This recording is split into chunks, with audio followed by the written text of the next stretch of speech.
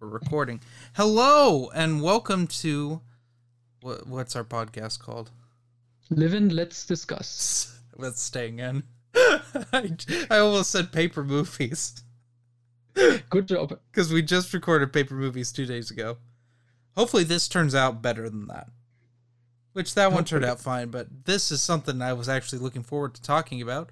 We're talking about Thunderball. Yes. Bond film number 4. We'll be talking about the novel by Ian Fleming and the film and some of the history around the film and compare and contrast, because this may be one of the more fascinating histories of the Bond films. This is when things start to get messy with the Bond rights. Yep. This is the catalyst of it. So, Thunderball, as I understand it, was originally...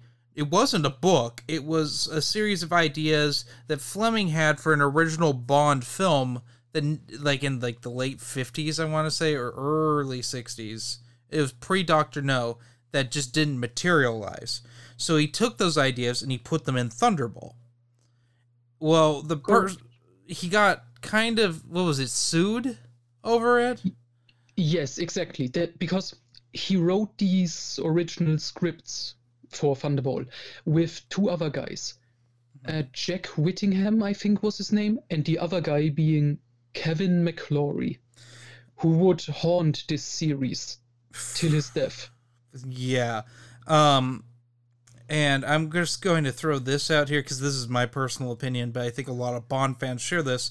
That's the reason, one of the reasons that Fleming died was the stress of this whole thing with Thunderball. I think it led to his heart attack. Yeah, that's definitely a part of it. That and his really unhealthy lifestyle. Yeah, I mean, and to be fair, McClory and the stress was a factor in Fleming's death, probably, but a lot of the blame has to be put on Fleming himself because of his lifestyle. We are not saying McClory killed Fleming. We're saying he, contributed a bit. McClory is a goblin, or was. Yes. A gigantic goblin, and eventually we'll talk about his remake of Thunderball, which is Never Say Never Again. But thankfully that will be a long time from now. We're just going to mention that it happened in this stream. Well, we have to, because Sean Connery was in both of these. Yes. But Thunderball's interesting because Thunderball, both the film and the book, mark a change in the Bond stories. They get bigger from here. Of course, the novel of Thunderball is the first appearance of Spectre. It was the new villain in town. But by now in the films, we're well versed in Spectre. But yes, and it's interesting because in the books, like you said, it's a different bad guy getting introduced. But with the movie version, it's like the big payoff, so to speak. Mm-hmm. And we were slowly building up to it, which is interesting. It's interesting, and it works. I'm going to say it works. Oh yeah, definitely. Thunderball is one of those where usually I can pick which is better, the novel or the film. In Thunderball's case, I think they're equal for different reasons. Oh. Yes. That's interesting. Yeah, I love Thunderball. I really do. I didn't think, because the book was so good when I read it, and I hadn't seen Thunderball the film in years. I used to watch this every time it came on TV when I was a kid. This was one of my favorites to watch, mainly because of the scuba diving fight at the end. I thought that was awesome at the age of 10. But yeah. But you know what? I'm so glad you like it, because I was afraid you were going to say, oh, it's Thunderball, being negative about it, because this is a somewhat controversial film nowadays, because I know a lot of fans don't like it. Yeah, and I can understand why. because it's a departure from the book's a departure from what the novels have gone to. That I could understand that. The film, though, Goldfinger was big. Goldfinger was a bigger film. Thunderball, of course, had twice the budget. It had a huge budget to the point where it's actually in 16:9. It's the correct aspect ratio for watching things instead of that weird one I've been complaining about for 3 episodes now. Yeah. Oh, I have it here. The budget was $9 million. Which is not much today. But it was a lot in the 60s. Yes, and I should mention right now, box office, this film made $41.2 million. It's crazy. It was Bond mania back then. Oh yeah. And it's even on the tagline of the poster. Here comes the biggest Bond of all. Yeah, and so we have multiple producers on this. Instead of just the Broccoli's. Or which Broccoli is the grandpa or dad Broccoli? Cubby Broccoli? Cubby Broccoli is here. And we have McQuarrie. Yeah. They had to bring in Kevin McClory because they couldn't have made the film otherwise. I'm sorry, no, I almost called him Ralph McQuarrie. Ralph McQuarrie. he did the artwork for the poster, yeah. That's some good art on that poster. Oh yeah, it's nice. It's very 60s. Yeah. Oh, did you know, speaking of Kevin McClory being the producer, he also has a cameo in the film. No, I didn't know he had a cameo. Yeah. Very short, but yeah, he's in there. But we need to get into what Thunderball was about. Yeah, all right, it's simple. So, okay. Basically, the story is that 2 nuclear bombs get stolen by Spectre, this terrorist organization we know at this point in the film series. And James Bond is investigating and trying to find them. And that's pretty much it. Yeah. It's very straightforward, but at the same time, it's very compelling. And that was something that shocked me with the film, was how compelling it is and how urgent both the book and the film have a very urgent pace. Because Bond's following a lead to Nassau, where he meets up with Felix, and they're trying to track down because Bond thinks they're in Nassau, where no one else thinks that. In the book, we should mention, it's a little bit different in the film. Yeah. Well, first of all, the book, I remember thinking, I'm like, what's the deal with this book? Because it starts out with M sends Bond to a health clinic. Oh yeah, Shrublands. He sends it to Shrublands because M went to Shrublands and feels like really good. He sends Bond, and Bond's irritated. Yes, what Bond is thinking about M, he's like, this old man, he's gone crazy. It's honestly, I think it's the second most irritated we've seen Bond with M. And the first being at the beginning of Dr. No, he gets his Beretta taken away. Oh yeah. And is this the first appearance of Mary Goodnight? Yeah, I think so. Which, keep an ear out for her. She'll be recurring as Bond's secretary. In the books. So, in the books. Yeah, Bond has his own secretary in the books. We should point that out. And this is her. She's the new secretary. He had another one before this, whose name's escaping me. I can't remember. Yeah, because she's Ponsombi or something. Yeah, but she's like Mary Goodnight's the better character. Yeah, true. Yeah, she has a lot more to do in the next few books, specifically in Man with the Golden Gun, but we'll get to that when we get to that. So let's talk a little bit about the difference with the mission, like when Bond, gets it. Mm-hmm. Or should we talk about the whole Shrublands thing? We should talk about the Shrublands. Book, because in it's one of my few complaints I have with the movie is it doesn't make sense why Bond's at Shrublands.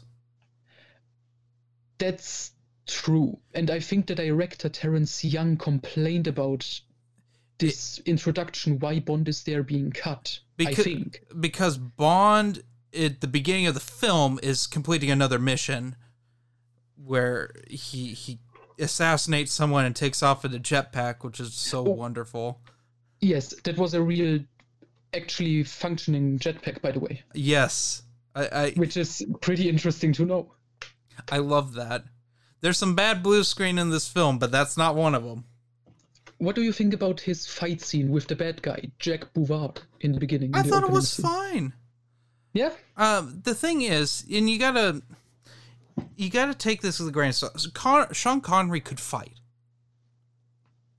He was as I recall, a judo. He had a black belt in judo. But the problem was that they never had good fight choreographers at that time for anything more than like boxing or fencing, that sort of thing. Like in Hollywood, that wasn't the martial arts hadn't taken off yet. I mean, Bruce Lee was still, if he even was acting, was still on Green Hornet. He's the one who caused that to really take off in the whole martial arts in Hollywood. Mm-hmm. So it becomes a little frustrating at times, and we talked about this before in other podcasts, because some of the moves Connery does and the way they have it choreographed and the way they speed it up some of his strikes would break his hands. That's always frustrated me with those older films, because he can fight, whereas Roger Moore can't. Yeah. Which eventually start working around, but that's a topic for other episodes. His fighting in this is fine for the era. Yeah. I mean, it was pretty fun seeing Bond beat up a guy dressed as a woman. Oh, that's true, yeah. It was pretty good. I also liked when he, put these flowers on top of him. Yeah, this is when we really start getting the Bond one-liners. True, yeah. Thunderball. But yeah, and then he's at Shrublands in both of these. Yeah. And with the film, it's not exactly clear why. You can assume he got sent there. Yeah. Or maybe it's something, because you could also think maybe that's something he goes to just to relax. Yeah, because he seems more like he's enjoying it more in the film than he hates it in the book. He's miserable. Yeah. Pretty much the entire time. And he starts to uncover, he meets this guy who's like a Tong, like this Chinese gang, or like I think they're Chinese mafia. He has ties with them, and that leads him inadvertently on the path to Spectre, and that's the basic of that. But it's different between the novels and the novel and the film. Correct. Because there's a whole nother character they added in the film to Thunderball. Yeah, not just one, but we'll get to it. Yeah. So next up, when Bond gets his assignment, with M and everything. Yeah. In the book, it's pretty simple. Mm-hmm. It's like, he goes to work, and then he just meets M, and he tells him all about this in his office, like usual. Mm-hmm. But in the film, they have this great Ken Adams set where Bond comes in, and there are a bunch of other 00 agents, which we have never seen before, something like this. And which most of them we will never see again, unfortunately. Yeah. And I really liked it, because it shows this is a big crisis. Mm-hmm. And it was a way, like in comparison with like You Only Live Twice, where this film wants to have a big epic story and it goes like completely over the top. Thunderball does stuff like this, which does show, this is a big epic thing, but at the same time keeps it kind of grounded. Yeah. And I love that scene because Bond's late, and M's clearly Oh, yeah. irritated. Well, now that we are all here, Yeah, as he looks at Bond, that's pretty great. but you see, Bond was too busy not only with the car that blew up that was chasing him, but also having sex with that nurse in the sauna.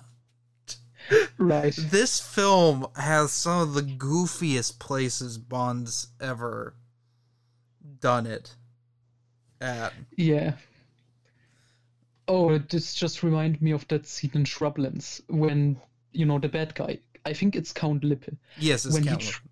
Yeah, when he tries to, kill Bond in the spa in the stretching machine. Yes. And it just looks like Sean Connery dry humping a desk. Yeah, but that's from the book. Yeah, I know, but I don't know, maybe they could have made it look less silly. I don't know if you could. Because I remember thinking that's ridiculous in the novel.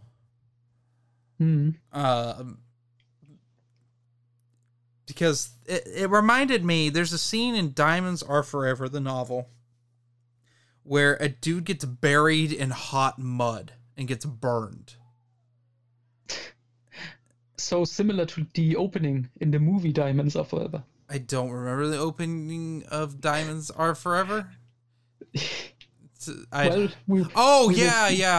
yeah, I remember that.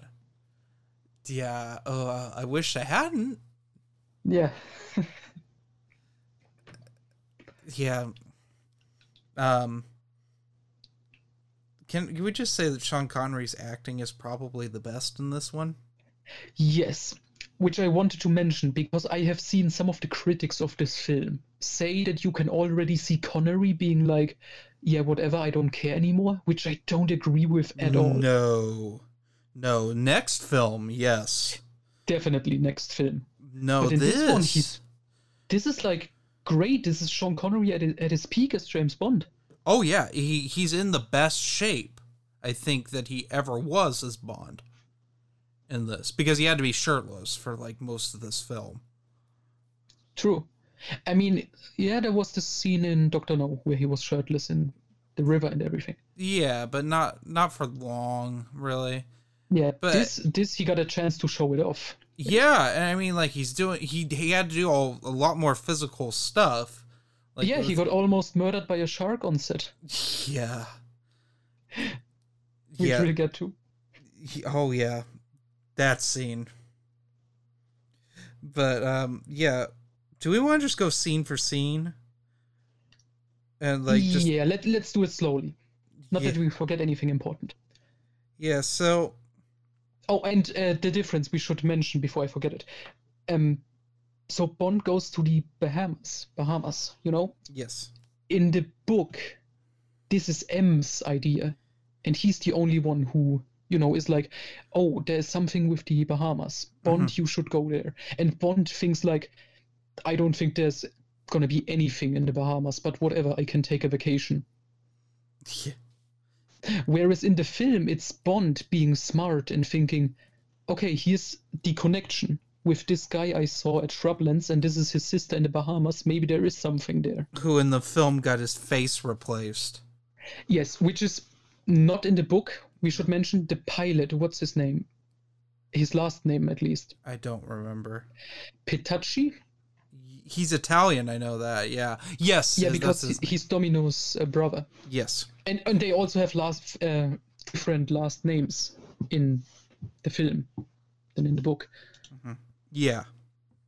Anyway, in the book, Domino's brother, this Italian man, this pilot, he's not really part of Spectre, they just paid him. Yes. And that's it. But in the movie, they had to change it to make it more cinematic, and so there's this whole face-off situation. Kind of stupid, but it's in the grand scheme of things in these Bond films, it's not that big a deal. Yeah, it's plastic surgery. It's okay. It's not a Korean man being turned into a white man. Yeah. Or the part in the remake, Never Say Never Again, with this fake eye. I forgot about that. Well, you will remember when you watch it again. In a few years. Yeah. Ugh. But so when we get introduced to the pilot, we also get introduced to the femme fatale of the movie, who doesn't exist in the book. At all. Fiona... No, not at all. Fiona Volpe. Yeah. I like her. Oh yeah, I think she's good. Yeah, she's a great addition to this this story. Although I kind of like her casting better in Never Say Never Again. I think, but that is the only time I will say that in this review. Although I think she's solid in Thunderball. It's an interesting thing we haven't seen before. Yeah, true. She is the first femme fatale in the series, right? Yeah, she's the best done out of all of them. I'm gonna say that quite a bit. There are certain things that are just done the best in Thunderball that they try to do again and again, and it doesn't work. Yes, one point in particular I want to get to, and that has to do with Goldfinger, what we talked about last episode. Okay, but Bond is in the Bahamas, and in the book, he meets Felix Leiter, his old friend, who got called back into like service for the Americans because before Thunderball he was a private detective because he had to leave the CIA because of the shark attack. Yes, which we'll get into in a few episodes. But in the movie, he also meets up with Felix at some point. But before that, he already meets up with Domino and another new character, Paula. Oh, yeah. Yeah, she's in this. And Felix in this film is played by Rick Van Nutter. Yes. Who looks... He's obviously like the Jack Lord replacement from Dr. No. And it's so weird. It's like if you mix Jack Lord, Felix Leiter from Dr. No, and the old fart from Goldfinger together, you get Rick Van Nutter. And I liked it. Yeah, he has like his haircut and the glasses, but he has like this old man gray hair. Yeah, but it's weird. Unfortunately, he doesn't do a lot. No, which is a shame. That's always the problem with Felix. Yeah, except for in License to Kill. That's true. I think it's probably because, but James Bond is the main character. Because the book, for a big portion of it, I would say it's almost like a buddy cop thing. Yeah, this happens in a couple of books where Felix is heavily involved. Yeah, and I think it's the strongest in Thunderball. Yes. To an extent. Because despite Felix's handicap, he seems to be Bond's equal in many ways. Yeah, definitely. And in this one, because in the book, like, large portion of the Bahamas part is just Bond and Felix investigating the villain of the story, Emilio Largo. And in the movie, this got replaced, we have this femme fatale to worry about. We have this Paula character who's an ally of Bond, but then something happens to her. And all this other stuff is in here to make it more interesting and something. Yeah. Which I think works. Yeah, it does. I will say something they didn't change is the card game. Oh. The card game is the best part of this whole film. Because it feels like the book. Definitely. And a lot of the dialogue is taken from the novel. Oh yeah, when Bond is like talking to Largo, like he sees his specter. Yeah, and Bond's taunting him. Yeah, that's a good part. It is. It felt like Fleming's Bond. Like Bond's getting a little cocky. Sort of thing. Also, what do you think of the casting for Largo? So the actor is Adolfo Celi, and I think he's good. Yeah, Like, I I think think he does a fine. great job. I think he looks good as a villain.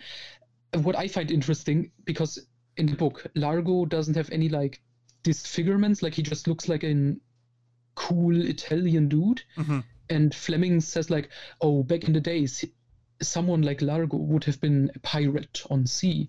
And so the movie just gave Adolfo Seeley an eye patch, Yeah. which I found really funny. But yeah, he's good. He's good. What I find a little bit annoying is how they dubbed him over. Yeah, once again, dubbing. Yeah, because this is something different. Because in like From Russia with Love, we have an Italian actress playing a Russian character, and you made the argument like, yeah, she has to do a Russian accent. Maybe she couldn't do it, and so this was the easiest solution.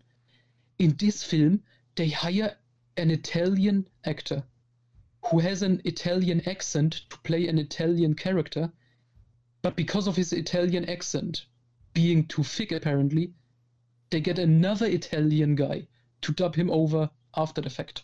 Yeah, this happens this still happens in Hollywood from time to time. Did you ever see the Neil Blomkamp film Chappie? I think so. In Chappie, there's a character who has too thick of a South African accent, so they put subtitles on him. But it's not thick enough to warrant that. It's just some people just can't understand it. Also, I hope you can't hear that, but my neighbor upstairs has decided to dribble his basketball at 9 o'clock at night because he is a giant man-child. Cool.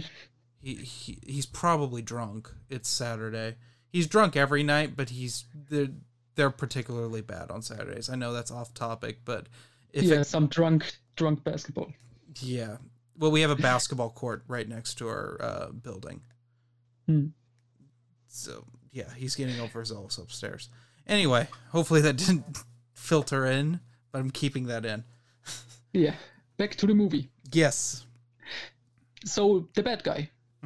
Like I said, I like him. What do you think exactly about him? I like him more in the book. I think he gets overshadowed a little bit in the film. He's still great, but like there's so many more characters, and he's having to share the screen with this femme fatale. True. And it's funny that you mention it, because I think, like, yeah, I would agree he's somewhat overshadowed, despite giving a good performance, I think. Oh, yeah. In the book, it's almost worse, because we get the introduction to Blofeld. Yes, that's true. And in the book, that's like 30 pages of like Blofeld's entire life story, and it's awesome. And you think, I want to read more about this awesome guy, and then they introduce Largo in the book. And it's like, yeah, okay. I guess he's the villain now. Yeah. Slightly less interesting. That's a little wonky, but it still works for me. Which is also something I really love here. Speaking, this again, set design.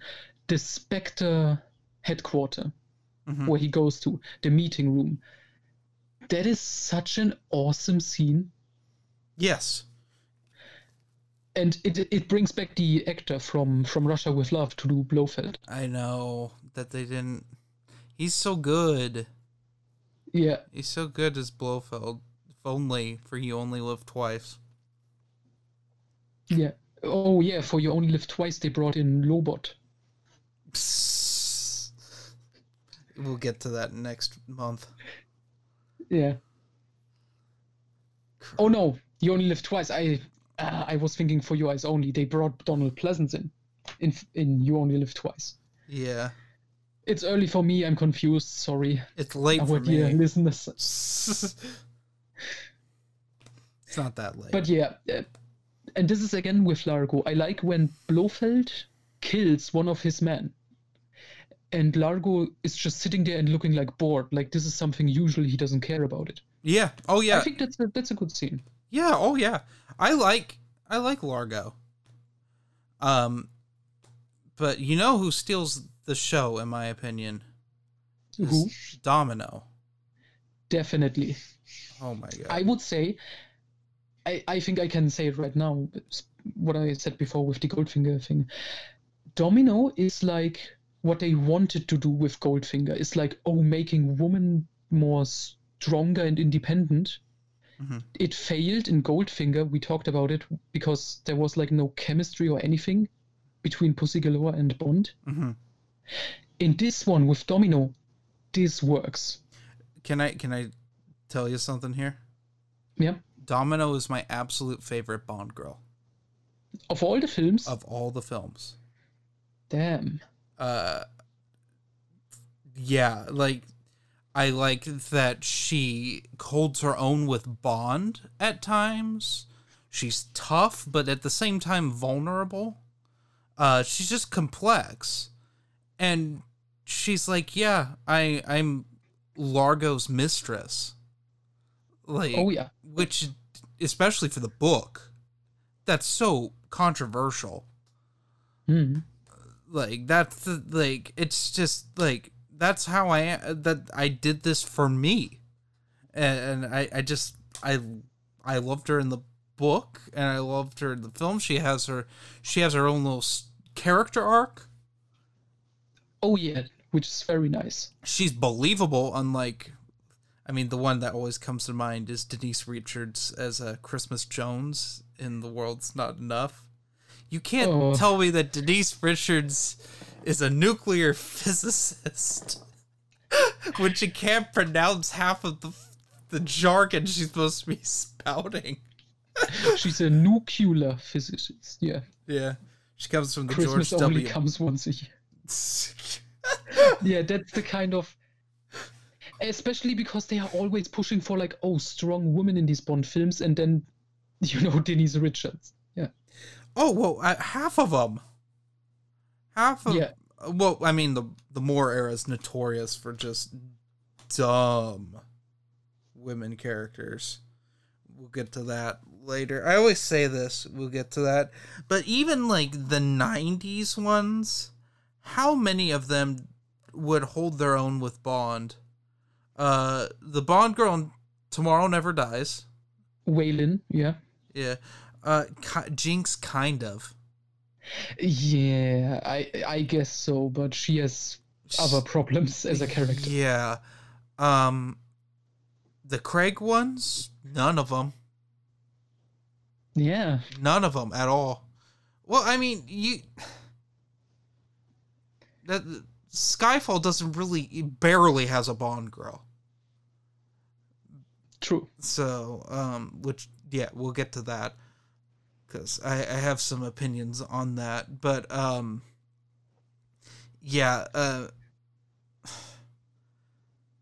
you know what I really liked with Domino in the film? Mm-hmm.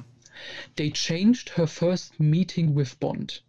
Because in the book, Bond is basically waiting for her, searching for her. And he just meets her in like a shop.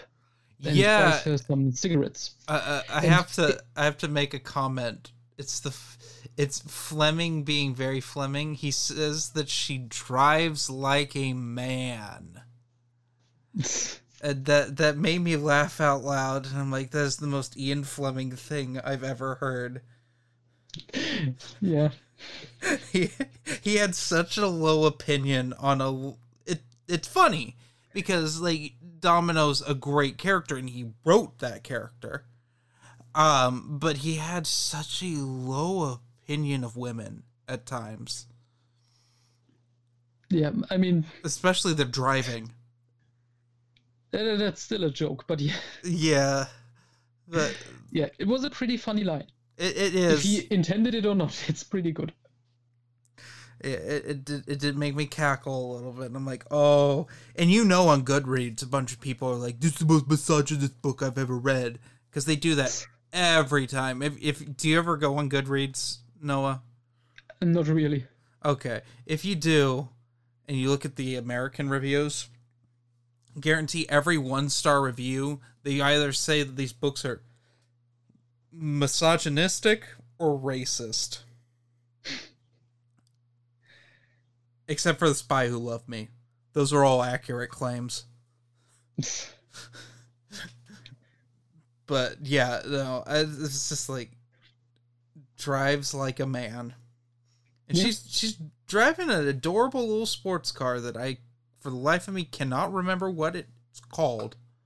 But it's a cute little thing. They don't make them anymore. Yeah. Yeah, so this was a good scene in the book, I would say. But in the movie, I think it's even better. Yes. Because they first meet underwater. Yes. Driving home the theme of this film, which is a lot of scuba diving. Oh yeah, a lot of it. They really want to get their money's worth from filming underwater. Yeah. This may be the best looking. This is one of the big complaints against the film by some, but I'm like, this was filmed, like this is a 1965 film, and they had to film this stuff underwater. And they absolutely should show it. They actually filmed it underwater, which in future Bond films is not always the case. Yeah. Yes. But really, that it's, I'm fine with it, with much of this film being like underwater and slow, apparently. Yeah, well, I mean, have you ever tried to fight someone underwater? No. That's hard. I got in a brawl at a public pool once, and we weren't completely submerged. It's just like it's hard to do. Like, it makes sense. Yeah. I will say though that this film did do something wrong. Like that, this caused a bad precedent, which is a lot of people that get into like free diving and they go for diving knives think that a diving knife is a fighting knife. It is not. A diving knife is meant if you get hung up on something, you can cut your way out of it. You're not going to fight a shark with a diving knife. I mean, you can try. Most diving knives don't have most diving knives have blunted tips, like they're squared off. So yeah, the Bond films, specifically Thunderball, have ruined diving knives. The purpose. Okay. So speaking of Domino, quick before we move on. In the movie, her name is Domino Derval. But in the book, it's Domino Vitali. Yes. Which is, I think she says it's like a fake name because her birth name is like, I think it's Petacci. I'm not sure what it was in the book. And she like hates it or something like that. Oh yeah. Yeah, that's true. Can we talk about the scuba diving sex? Oh, yeah, sure. Since it pertains to Domino. Okay. Which is near the end, yeah. It's near the end. So there's a scene in the book, and it's a very emotional scene where Bond knows he has to break her heart and tell her about her brother. And he's not looking forward to it, and he like feels remorse. And this is something I love about Fleming's Bond, is he has these moments where he feels remorse for like what he has to do, or he feels bad for killing people, or like that sort of thing, which doesn't always come off in the film. But they have sex in like a changing room. Yes. In the film, he has sex with Domino underwater. Yes. That is all I can think of is that is the worst bladder infection a woman could have, of getting that much salt water pushed up in you. You'd have to go to the freaking hospital. I mean, I would say it's a better scene than the one in Never Say Never Again on the boat, but we will get to that one. Oh! You don't remember which one? No, I don't. I remember the pool scene at the end with Mr. Bean. Oh, well, then you have something to look forward to, because speaking of like awkward, strange sex scenes. Oh, yeah, with the femme fatale. Yeah, I remember. Okay. Well, every scene with Sean Connery that was like that was awkward because he was like their grandfather. It's the same thing with Roger Moore in his last couple films. It's gross. Yeah. Grandpa, yeah, he's they're banging women that were born when they They qualify for Social Security. It's just nasty. A View to a Kill? Oh, yeah. Well, yeah, that's even worse because Roger Moore had that awful facelift. But going back to Thunderball, that's not the case here. Connery looking good, acting good. Oh, yeah, acting great. Looking great. There's some things I wanted to talk about because, you know, they want to get their money's worth of the underwater. Yes. So they added additional underwater scenes to the film. One that comes to mind is, of course, the shark pool. Yep. Which almost killed Sean Connery. It literally... Well, I think someone lost a leg making Thunderball 2. Really? Or that could have been You Only Live Twice. That they got, like, lost a leg filming. And it actually ended up, because they had a false leg, they fell to their deaths in a future film. It was like a cinematographer. Or something. Yeah, it was just like, yeah. But, so, there's the scene. We're going to just jump around here quite a bit. I don't think we need to go. Because that's the thing with our podcast. We expect you to have already seen the film and know the film. Yeah, not necessarily read the book, although you should. Yeah, but I think we explain enough with the book and the differences. Yeah, but like, so in the book, Bond portrays himself. He goes under the disguise as a millionaire who wants to buy the house that Largo uses as a vacation house with Domino. Palmyra, it's called, I think. Yes, and he ends up kind of, sort of, not, I wouldn't say befriending, but like they're on friendlier terms in the book than they are in the film. Oh yeah, definitely. And so much so that Largo takes Bond and Felix onto the Disco Volante, which is his yacht. Which does not happen in the film. In the film, he invites Bond to his house, and Bond, ends up sneaking in there later, and it ends up that he gets in a fight. Well, he's trying to save his, like, female partner or whatever. Paula, right. Paula, who, spoilers, dies. Ooh. And was She takes a cyanide pill. She takes a cyanide pill. She was not very helpful in the film as a whole. Neither of those people are very helpful.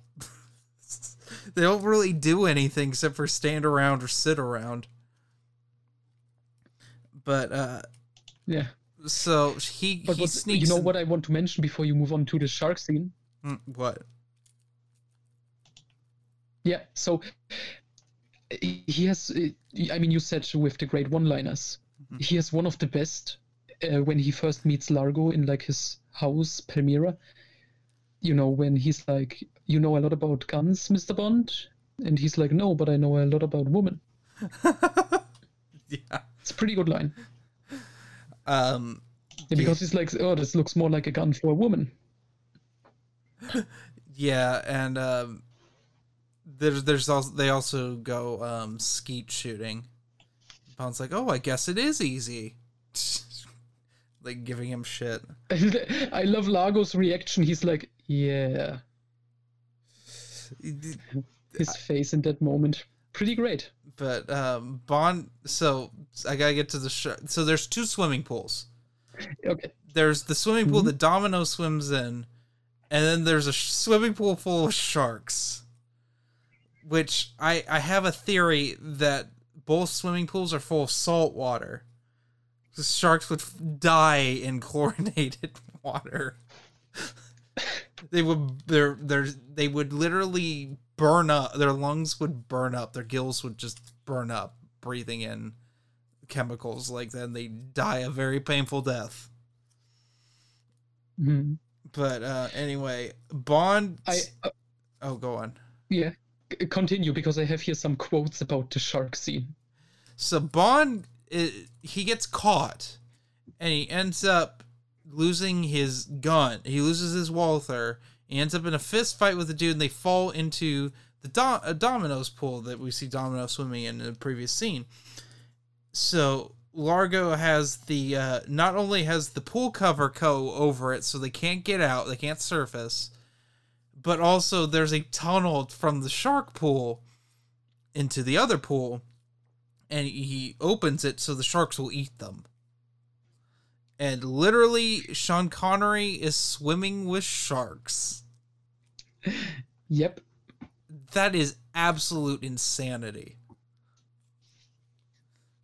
You can literally see the fear in Sean Connery's eyes swimming that close, especially because they're like, he's like in a tunnel with one. Should I read this little quote? Yes. Okay, this is by Ken Adam, the set designer. I had rented a villa in the Bahamas with a saltwater pool, which we filled with sharks and used for underwater filming. The smell was horrendous. This was where Sean Connery came close to being bitten. We had plexiglass corridor to protect him, but I didn't have quite enough plexiglass and one of the sharks got through. He never got out of a pool faster in his life. He was walking on water. Yeah. That's terrifying. That's so bad. How did they not have enough plexiglass? Wait till we get to the end fight with the Disco Volante. There's something even worse that happened. Yeah. Okay.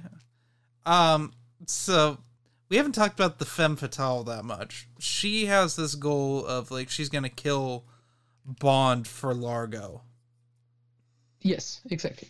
And she nearly kills him by driving like a goblin. Like a man? Like a madman, maybe. Yeah. Going 100. Such a great scene. 120 in a Mustang. Insanity. I've driven fast, but I've never driven that fast before. Mm. And I like the nice little bait and switch, because during that drive, Bond sees like her little Spectre insignia ring. Yes.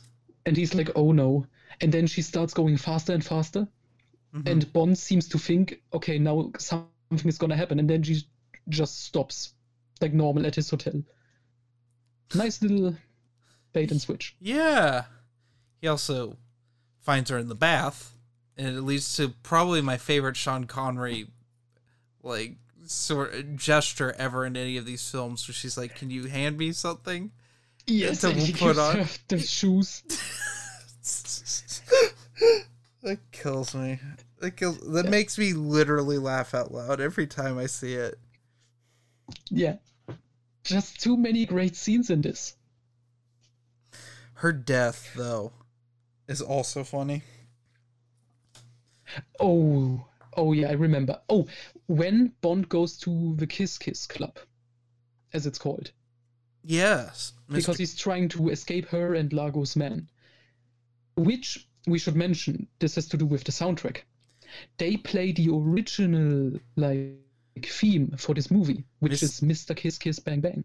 Yes, and I love it. Yeah. It's very good. They didn't use it. They used the Tom Jones version, which is awesome. Awesome. It's a great song. It's, instead of like with Goldfinger, we have a song about the villain, and the Tom Jones Thunderball is all about Bond and how awesome he is. Yeah. And it's like the same with Mr. Kiss Kiss Bang Bang, where it's like this guy, James Bond, he's so awesome. And like the only song that has like actually has anything to do with the story is like the Johnny Cash version. Kind of, yeah. Which sounds like it's from some sort of Western. Yes, we should. Okay, everybody listening to this, listen to Johnny Cash's Thunderball. It's awesome. And I kind of wish they used it, because it's so strange. Like, if they had used this instead of like Tom Jones version, mm-hmm. we would have very different soundtracks in future Bond films. Yeah. Yeah, Tom Jones's song kind of established a norm. Oh, yeah. Also, we didn't talk about the opening credits. Not only do we have the first gun barrel to actually have Sean Connery in it, we have the first of women swimming. And women swimming is a thing it's still kind of a thing. Some of the time. I would say about a third of the time in the Bond opening credits. Yes, you because have silhouetted naked women swimming. Yeah, because they changed like the guy who did the credits sequence was the same guy who did the one for Dr. No, but for From Russia with Love and Goldfinger they got someone else. Mm-hmm. I think for From Russia with Love and Goldfinger the guy who did it was called like Brown John or something. I don't remember what this guy was called who did Dr. No, Thunderball, and then pretty much everything after that. Until we got to GoldenEye. Yes. Because GoldenEye is when they started being like kind of CG-ish. Then Tomorrow Never Dies, it's like almost all CG. Yeah. And then you get to Spectre and its big octopus arms. Yeah. And Daniel Craig's head on a 20-year-old's body. Yeah, I have some jokes already for Spectre when we get to it. In 2 years. Yeah. Maybe but 3 yeah, this years. opening sequence is pretty good. Yeah. Pretty damn good, I would say. This film is pretty good.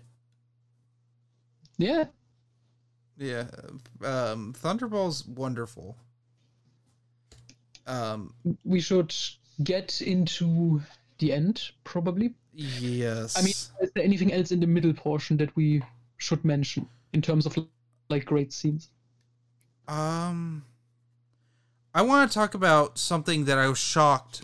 I didn't remember it, first of all, in the movie. They kind of bring up Domino being tortured, which is a big thing in the book. Yes. Largo tortures her, and I always say it's pretty heinous. It's less heinous than a lot of them are. It's disturbing because this is the first time a Bond girl's been tortured. Yeah. And either that we know of for sure. I mean, there's Goldfinger, there's hints of it with the painting. But like this, he's like burning her with a cigar and then putting ice on it. Yes. That's what a weird way of torture. So we get to our climax, which is Bond. In the book, it's Bond and Felix and a bunch of in a military submarine. Yeah, go and have a scuba dive fight with Largo and his men. Which, can I just say, like, in the book, that's such a funny image. Like, Felix Leiter with, like, his hook hand. And his peg leg. Yeah. Swimming. That was... I was like, why? What? I mean, and he has issues. He has issues swimming with his hook hand. In fact, he ends up getting injured. Yeah, and Bond has to, like, take him to safety. Yes. But in this, I want to point... So, the film... It's like 12 on 12, I think, in the book. Yeah. And then in the film, it's like 100 on 100. Well, it's not 100. It's like 30 on 30. Yeah, a little bit bigger.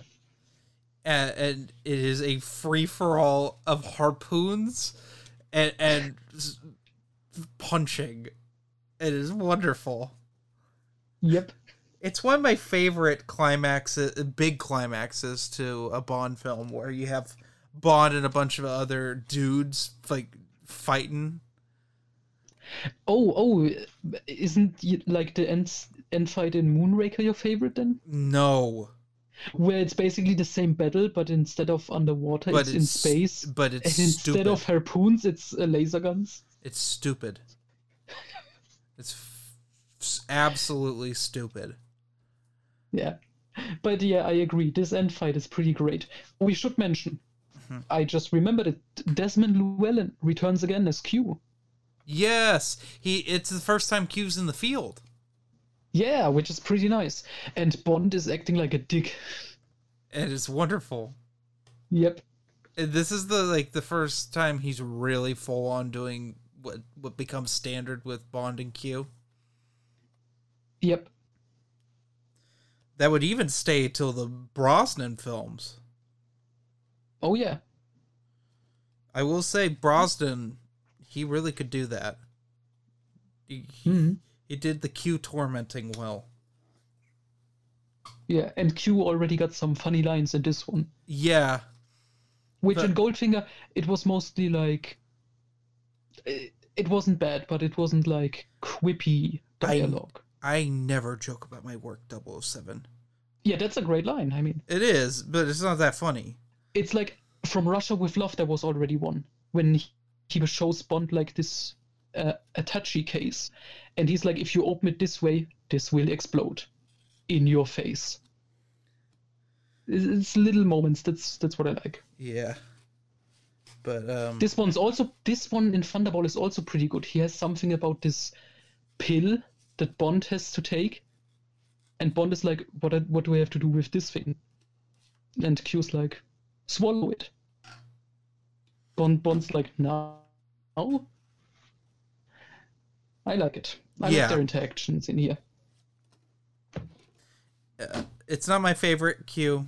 We'll get to that eventually. My favorite Q thing ever, which makes me cackle. But I enjoy it. Although we need to talk about Bond's little breathing apparatus that's supposed to only be for like 5 minutes. Oh yeah, the one that George Lucas used in The Phantom Menace. Yes, and the fact that he's using it for 20. Yeah. He's going around punching people and cutting people's scuba tanks and stuff, and throwing grenades into wrecked ships. And he's just using these 5-minute thing. Did he do all that? He messes with 12 different people. He would have drowned. But we need to get to... And with these little breathing thing, there's also a fun fact. So apparently the Royal Corps of Engineers, they asked like the designer of that thing, Peter Lamont, how did you make this underwater breather thing? Gosh, this is amazing. And he was like, this is a film, this is a special effect, this doesn't work. It's true. Which, I mean, to be fair, the jetpack was real, so maybe they were thinking like, oh, if this is real, everything in this must be real. Yeah. But that's just a pretty funny thing. It makes sense. It was the 60s.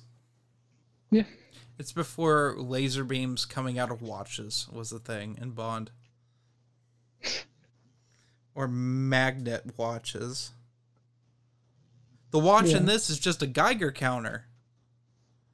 Oh yeah, which they confuse because they also say like the camera is the Geiger counter. Yeah, that's more closer to the book, so they could give it to Domino. Yeah. Okay, but so going into the end fight. First off, the whole thing with Domino being tortured and everything. In the book, it's when she returns and joins the battle. It's like very like last minute thing. Like, yes. She shows up just in time to save Bond, which is cool because she kills Largo underwater. Yes. Which is awesome, and it's similar here in the film, but in the book, we only hear later by Felix that like, oh yeah, she must have escaped the room and then jumped into action. Which isn't much, like they don't really tell us how did she escape, but in the film they actually show it, which leads to, this other character, which we should talk about. Oh yeah, the German scientist. I don't think he's German in the movie because they changed his name and I know why. All right. Okay, the German scientist. In the book, he's German. I think he was like a Nazi, Yes, right? because Spectre, this is something we need to point out for the book readers, or people who are like, when we explain this, Spectre, Blofeld's thing is he works in groups of 3. So they have 3 people from Smersh in the book, which we didn't talk about, where Largo murders one of them because they're going to mutiny. And he makes because that's always what the Russians do. And so he shoots one like in the face. There's like 3 former Nazis. They're like from various gangs and terrorist organizations. Right. So yeah, what is the scientist's name in the book? Okay, and I think that's the reason they changed it.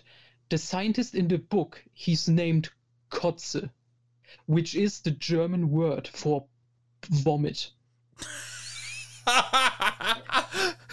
And I'm pretty sure, I'm 100% sure Fleming knew this. Oh, he probably did. That was intentional. I'm pretty sure Fleming knew enough about German as a language and everything. Yeah. But and they changed his name to Ladislav Kutze. Mm-hmm. And I think he has another nationality. I don't know exactly what it is. But yeah, for obvious reasons. Something I want to point out is that Bond throws him overboard and gives him a life preserver, and we never see him again. Yes, he even says, I can't swim, I don't know how, and then Bond just pushes him off the boat. He's like, you'll learn. Yeah, but we need this happy end with Bond and Domino. And this guy, yeah, who cares? Yeah. Maybe he survived. But the fight on the Disco Volante that splits in half becomes a faster ship. Which is awesome. Which is awesome. But Bond gets on and he just punches everyone in the face. And it's wonderful. It's just this brawl between him and 4 other dudes. Yes. I think it's in the fight with Largo. There is like this one like jacked guy coming up from like underneath the ship, and he's just holding like a champagne bottle in his hand. And Bond kicks him in the face. Yeah. That was so random, but it's so awesome.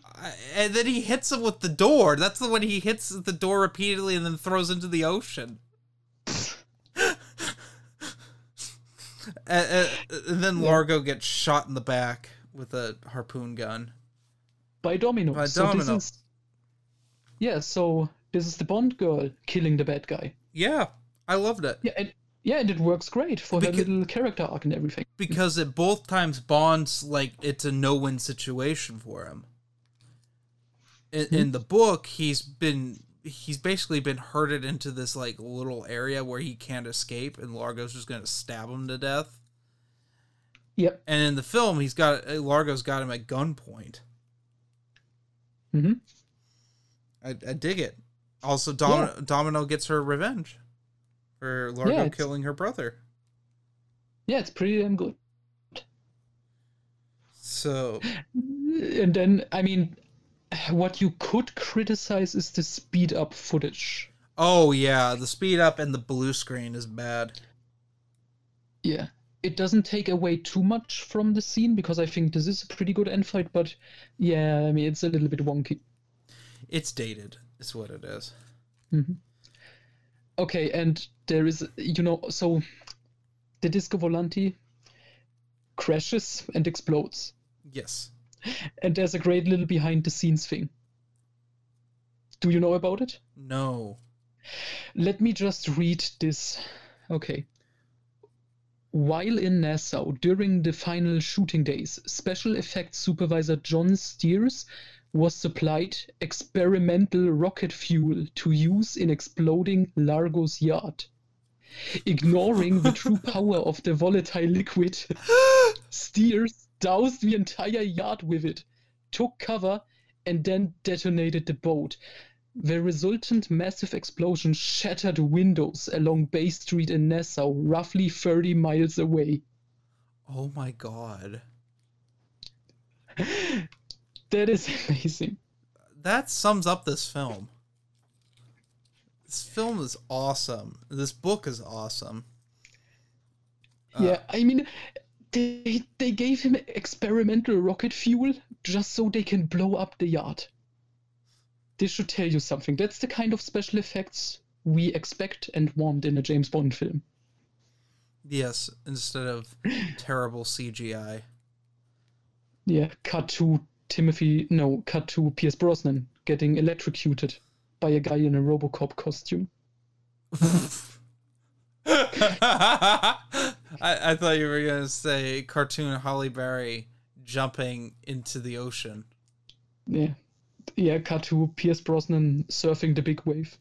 The greatest scene of all cinema. Yeah. It's up there with the barrel riding scene in Hobbit, The Desolation of Smaug. But yeah, pretty good, pretty awesome explosion. Pretty shitty for the people in Nassau, apparently. Yeah. Shattering their windows. Oh, God. So, let me ask you this. Would you recommend this film? Of course. I think this is an absolutely great James Bond movie. This is, when you think James Bond, this is basically the movie that comes to mind for everyone. Because this has everything. This has the charming, great Sean Connery. This has, like, the big evil organization stealing weapons, holding the world hostage. Mm-hmm. It has an awesome Bond girl. One of the absolute best, if not the best, for you the best. I would say one of the best, definitely. Mm-hmm. No question. Some of the best action. I like it. I don't mind the underwater scenes at all. Me neither. I think it's quite impressive. Yeah. Yeah, and just in general, this is a very solid film, and I can understand why it made so much money. And it is the last, not the very last film, but for now, it was the last grounded James Bond film that still felt like big and epic. And then they, they made You Only Live Twice, which... Yes. Yeah. We'll get to next month. But overall, Thunderball, absolutely A+. I would even, this might be controversial, I would put this over Goldfinger. Because this is something we didn't mention. I think Terrence Young, who also directed the first two films, I simply think he's a better director. And he makes the film look better. Like, something we didn't mention, the Bahamas as a location is great. It looks great. And that's something that I missed in Goldfinger, because Goldfinger really fails in terms of, like, great locations and making it look good. Mm-hmm. This film succeeds in that regard. Yeah. Of course, I love this film. This is one of my favorites ever for Bond. I think this is one of the quintessential Bond films ever. The book is my favorite of the Blofeld trilogy, as well as one of my favorite Bond books as a whole. It just felt fresh, and it felt like the right take for the novels. But let's segue into Bond stuff we've been reading, because we need to talk about how I finished the Fleming books. All right. Go ahead. I laughed at 007 in New York, the last short story. Yeah, I got your message about it. It was great. The spoilers, the end of the last book, Octopussy and the Living Daylights, ends with a short story that wasn't even published for Octopussy and the Living Daylights.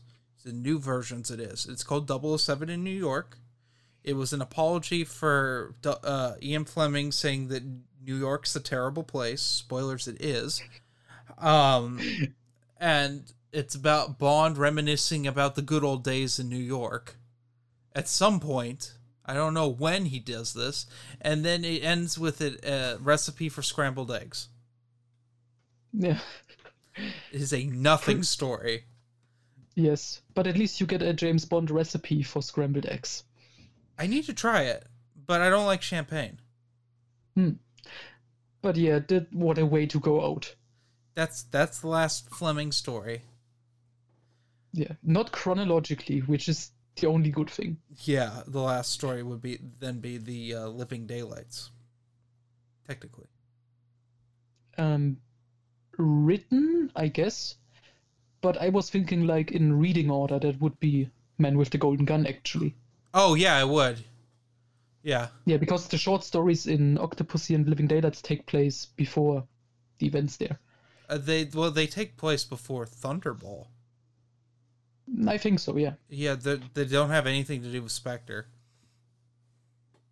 Yeah. But they take place after For Your Eyes Only. I think. Or they're interchangeable. It's that era where he's not fighting Schmersh, but he hasn't met Spectre yet. Yeah, they could basically take place at any point in time. Mm-hmm. Yeah. Yeah, but you finished the Fleming novels, which is good. Yes. It was worth it overall, right? Yeah, oh yeah. I'm taking a break. Well, I'm reading Goldeneye right now because that's Paper Movies coming up. Yep. I finished it, by the way. I know you have, and Adam's finished it too. I am on chapter 2, and Matthew hasn't started it yet. He needs to hurry up.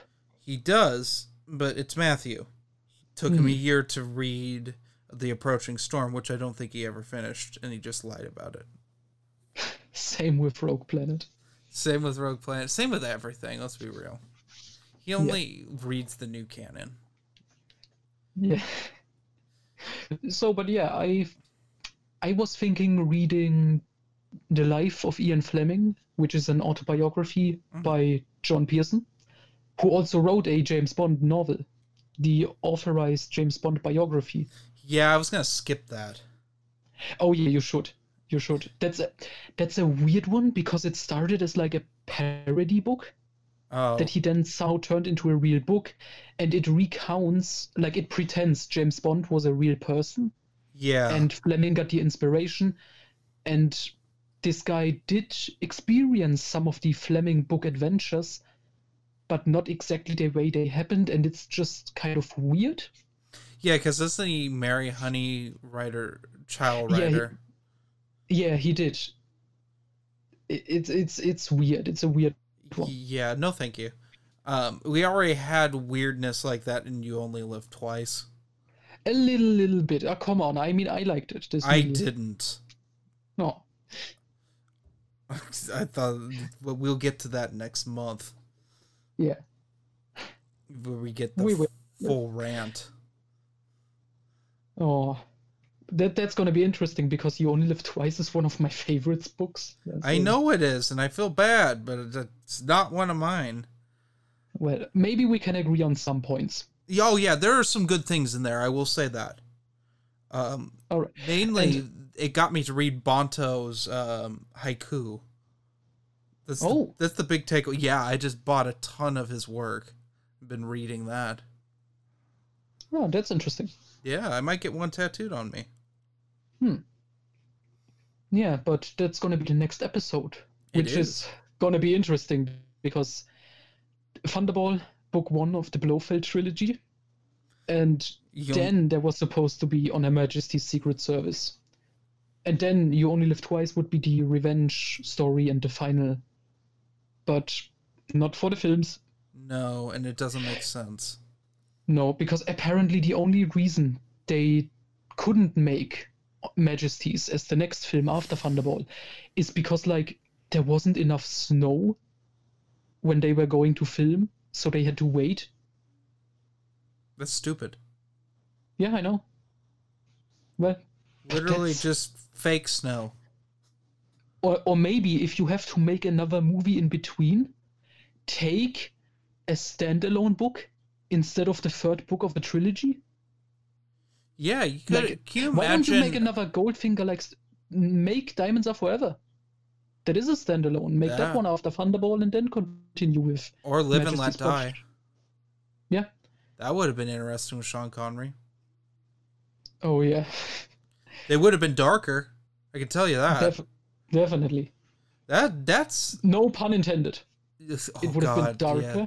Yeah. That's fucked. Here we go again. Anyway, yeah, no, but is Live and Let Die the most unpleasant of all? You mean film or book? Or The book. Is it the darkest? you mean like just in terms of like the tone? Yeah.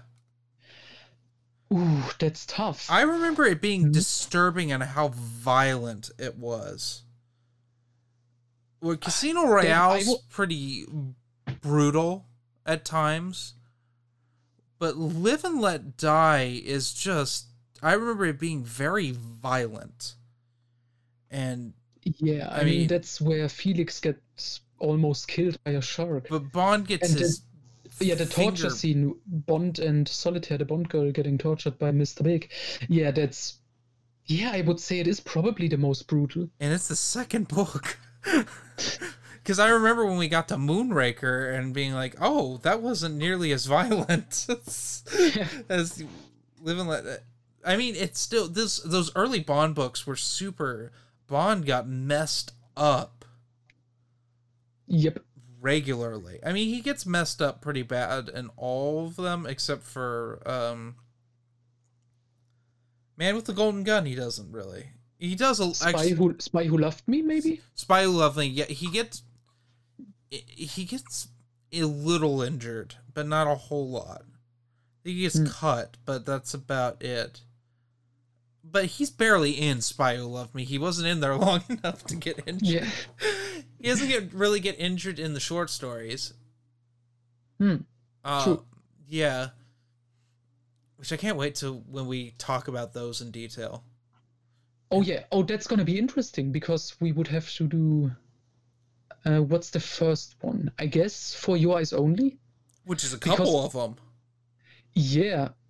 I think the biggest portion of the story in For Your Eyes Only, the film, is from the short story Risiko.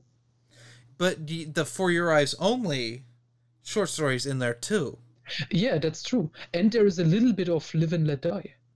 Oh, yes. So that's an interesting one. It is. It's my favorite. I think it's my favorite Moore film. Oh. One of them. That's hard to say. Definitely.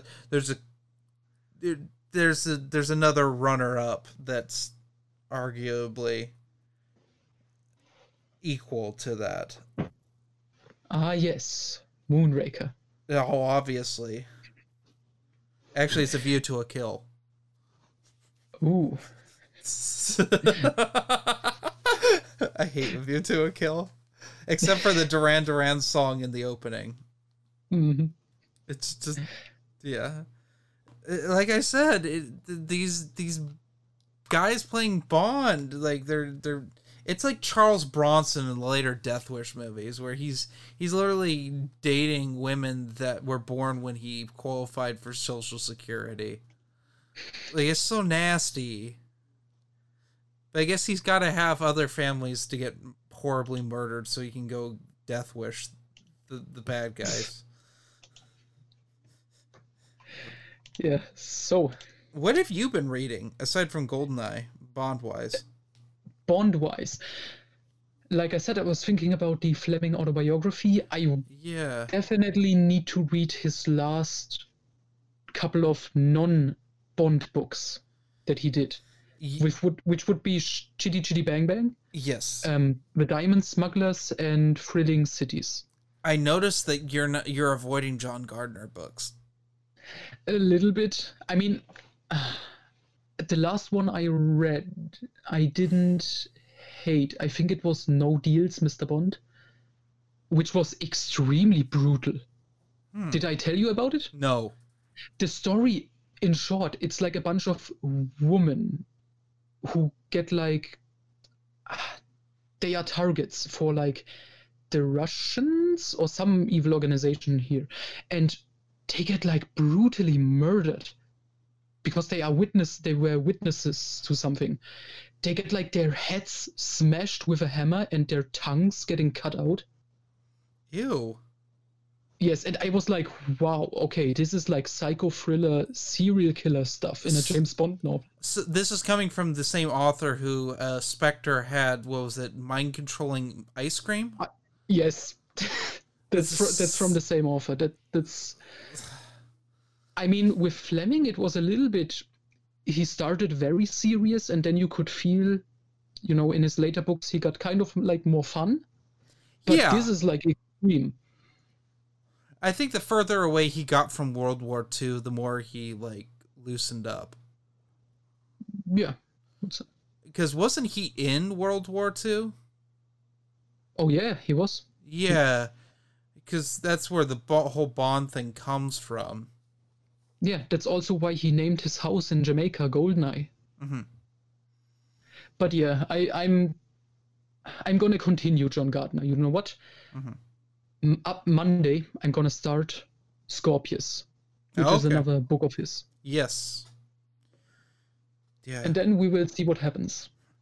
Yeah. I mean, I did read GoldenEye, which he wrote, and it was. I mean, we are gonna talk about it in the Paper Movies podcast, but it was fine. It was okay. I enjoyed it. That's what I've gotten so far. It feels pretty straightforward, a movie novelization, which is fine. That's what it is. Yeah, I mean, it's pretty short. Yes, that's another thing I'm pretty happy about. It's not as short as these Christopher Wood Bond novelizations, though. Oh yeah, from what I have heard, they are pretty interesting, though. Yeah, I'm looking forward to reading those. I know you don't have one of them. Yeah, I think Moonraker is the one I could potentially get. I have 2 of them, if you want to pay shipping. Well, maybe. Yeah, but I have heard the Christopher Wood novelizations are closer to Ian Fleming, actually. Which is interesting for The Spy Who Loved Me, because that's like as far away from Fleming as you can get. But it still works on its own. Yeah. Huh. I can't wait to talk about that with you. Yep. All right, but I guess to finish this off, Thunderball, awesome film, awesome book. Would recommend. And next time, it's time for You Only Live Twice and Sean Connery turning into Mr. Spock. Ugh. We are going to talk about that one for like 30 minutes, I'm sure. About that scene alone. Oh yeah, that's gonna be a drawn out one. Spoilers: that was the first Bond film I ever saw. Oh. And I was probably like 6. Did you like it? Yeah, because I was into ninjas. Oh, that's cool. That's why my dad found it on TV and put it on. He's like, yeah, you might like this, is into ninjas, and then they're based in a volcano, and I was like, oh my god, people live in volcanoes? Yes, this is the most epic film ever. Yeah. Alright, guys. Have a good night. See you next time. Yeah.